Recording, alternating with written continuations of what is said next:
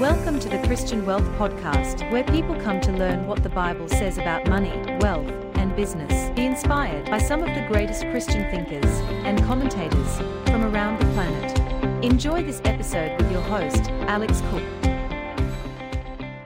96.3, catching up with Alex Cook from Wealth with Purpose. Good morning, Alex. How are you? I'm very good, Ross. Great to be with you. It's good to have you on board. Now, this one will be a steep learning curve here. We're talking about a economic worldwide view. Now, what are the different competing political and economic worldwide views at present? That's a big question, isn't it? It is. How long have you got? The two major ones that get talked about in the Western world is capitalism and socialism. They're the two big ones. And the general view, pretty much pushed by the mainstream media, is that we're a capitalist society and that it's failing us, and that socialism is the alternative. Now, socialism's really grown out of Karl Marx. Look, there's other people along the way who have contributed to that kind of ideological worldview. But really, the two differ in quite significant ways, and ways that will have a profound impact on our future as a nation, depending on which path that you go down. I would say that no society is truly capitalist, no society is truly socialist.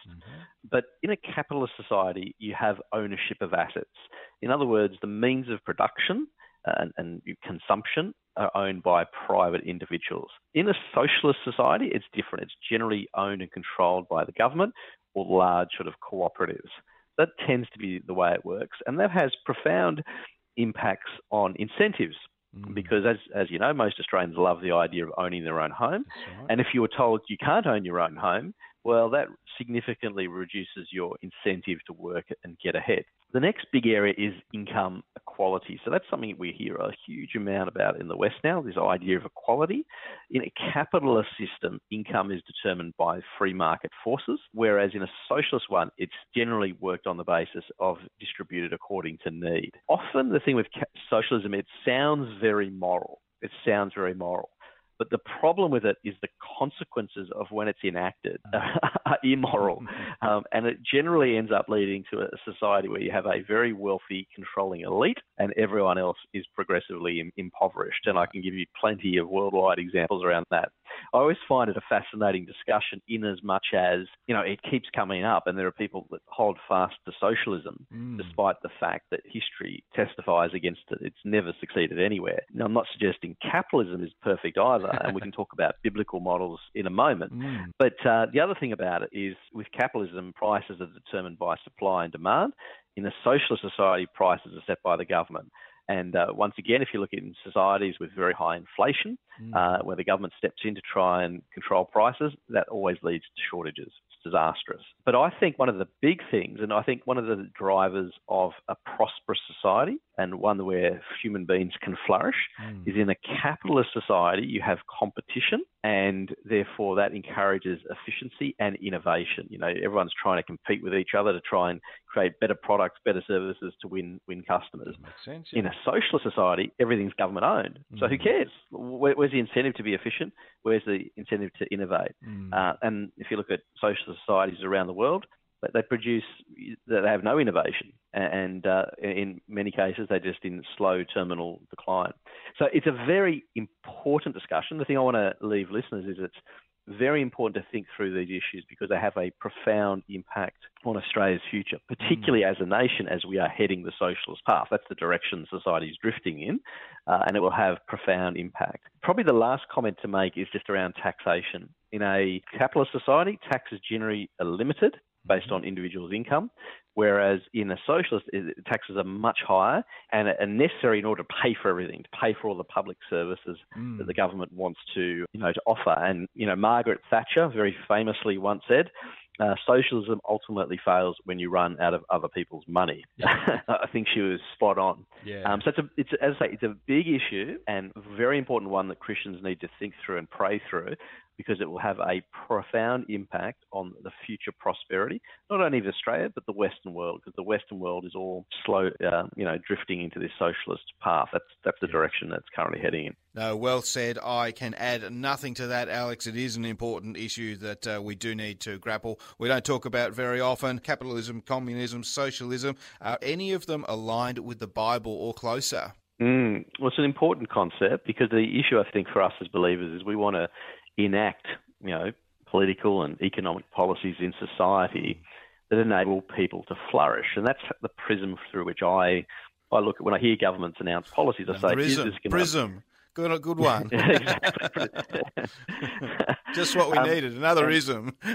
Another ism, exactly right. And so socialism has this sort of what I would call moral appeal, particularly to Christians, because Christians, as a general rule, we believe in compassion. We believe in looking after those who are in need. Unfortunately, socialism has failed to deliver on that. Governments throughout history have tried to promise solving poverty, and they've always failed to do so.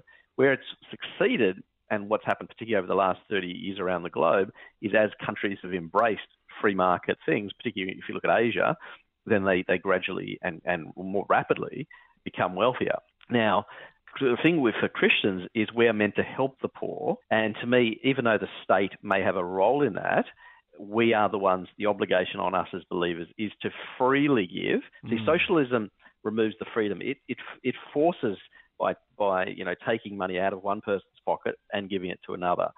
Whereas the Christian model, and if you read the book of Acts, it says they gave out of they sold property and possessions to give to anyone who had need. In other words, it implies private ownership, so they actually had their own things, and then they sold some of those things, not all of them, but sold some of it in order to meet needs. Yeah. So the Christian view, in my view, is one much more of freedom, and that is that we take the view that we are to use what God's blessed us with and live generously with it. So we share; it's not taken by force. But just to give some sort of, I guess, example, the example I always love to give people is Argentina, a country I know well because my wife's from there. And that is that it's a country that 100 years ago was the third richest country in the world. Right. It's very resource rich. But today it's, I think, closer to 80th in the world and just been slowly going downhill for 50 plus years. Right. And it's because it's embraced socialism and it's got a massive welfare state, but it's never solved poverty, and poverty's just got progressively worse, so that now 40% of the population are in poverty. It's a tragic example of it, and Venezuela is the even more extreme version, and so forth. So socialism works on a logic that the government is capable of deciding what is best. And so this is what, unfortunately, if people have heard of the World Economic Forum, they believe that centralized control will lead to better outcomes.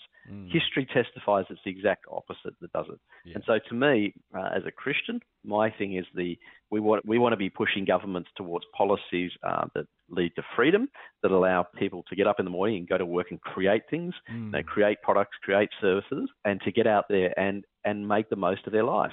And to me, a free market system will achieve that much more closely. Exactly. So that's that's the issue that Christians should have. Will a particular economic policy enable human flourishing? To me, that's the thing that we should be concerned with. Yeah, we'll continue bringing it back to the Bible as we started to do there after this next break. Catching up with Alex Cook from Wealth with Purpose on 96.3. 96.3, catching up with Alex Cook from Wealth with Purpose. We're going through a few economic worldwide views at the moment, and we've been covering a few isms there. Is there any way to replace socialism with biblical principles that, and what would they be, Alex? Look, there's a couple of things I think. Now, some of these already exist in Australian society, but I think some of them we need to reclaim. So the first one that already exists is private ownership. Most people, as I say, they want to own their own things. They want to own their own home. They want to start a business, that kind of thing. So that, to me, is a critical building block of a healthy economic system, where there's that private ownership. But along with that comes personal responsibility and taking responsibility for our own lives and for our families. In a socialist society, and this is what's happened, I think, over the last, really 100 years, is we've lost a sense of personal responsibility. I mean, the example I would give is with our elderly in our society. We now have the view that we ship them off to a aged care facility, a retirement facility, and we don't look after them in our own home. Now, that was very different 100 years ago. And just to give you some of the economics behind it, the age pension was introduced in, I think, 1905. And when it came in, it was set at life expectancy. And so it was assumed that very few people would ever be on it, and it was a genuine welfare payment if you live beyond your expected life expectancy. Yeah, okay. But now we have a view that actually, the government must provide for me in my retirement.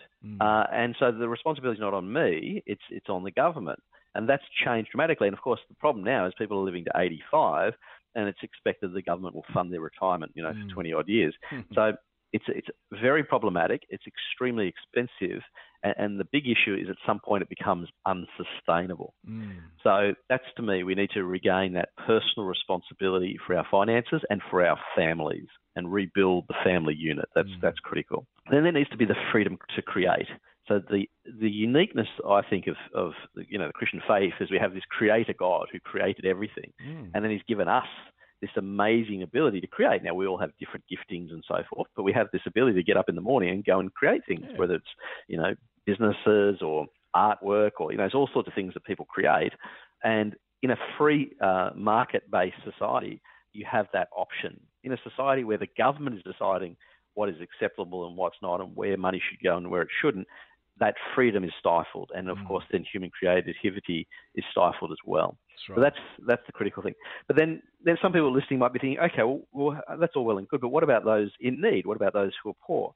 And this is where I think Christianity has an enormous amount to offer. So that, to me, the biblical principle is that each of us have different amounts. Some of us have a little, some of us have a lot. But we can all voluntarily give to those in need. In a socialist society, it's taken from you and redistributed. Whereas in a marketplace, capitalist society, if you like, and I don't believe in a absolute raw capitalism. To me, ultimately, the role of government is to create a system of rule of law, where people obey laws and contracts get honoured. So, marketplace transactions can occur fairly between two parties. But ultimately, to create this prosperous society, Christians need to help those who are genuinely in need. We want to lift people up out of poverty, and we need to have that sort of selfless generosity. Rather than having it taken from the government to give to somebody else with no strings attached, which is often the case, I think Christians can actually step in and say, no, look, we're going to meet the needs of society. And sometimes we'll put conditions on it, because the Bible actually makes a differentiation between the deserving poor and the undeserving poor. So, for example, in Proverbs, it makes it very clear that laziness will lead to poverty. Hard work will lead to prosperity. I mean, I'm being simplistic about it. But the point being is that there are people who are in unjust societies, and we need to help them, and we need to lift people out of poverty. But that comes out of selflessness and voluntary giving, rather than a society where the state takes and gives to whoever they think is deemed worthy. It doesn't work, and it's led to millions of people around the world suffering over the last 100 years. Exactly. Tackling the big issues with Alex Cook from Wealth with Purpose. If you've got some financial issues and you want to get in touch, Alex, how can our listeners get in touch with you? Yep, jump on wealthwithpurpose.com and sign up to our newsletter. That'll keep you informed with all the things that we've got going on, and there's lots of ebooks and things you can download. And wealthwithpurpose.com is where you can grab a lot of free resources. So check it out. Fantastic. Thanks for your time this morning, Alex. My pleasure.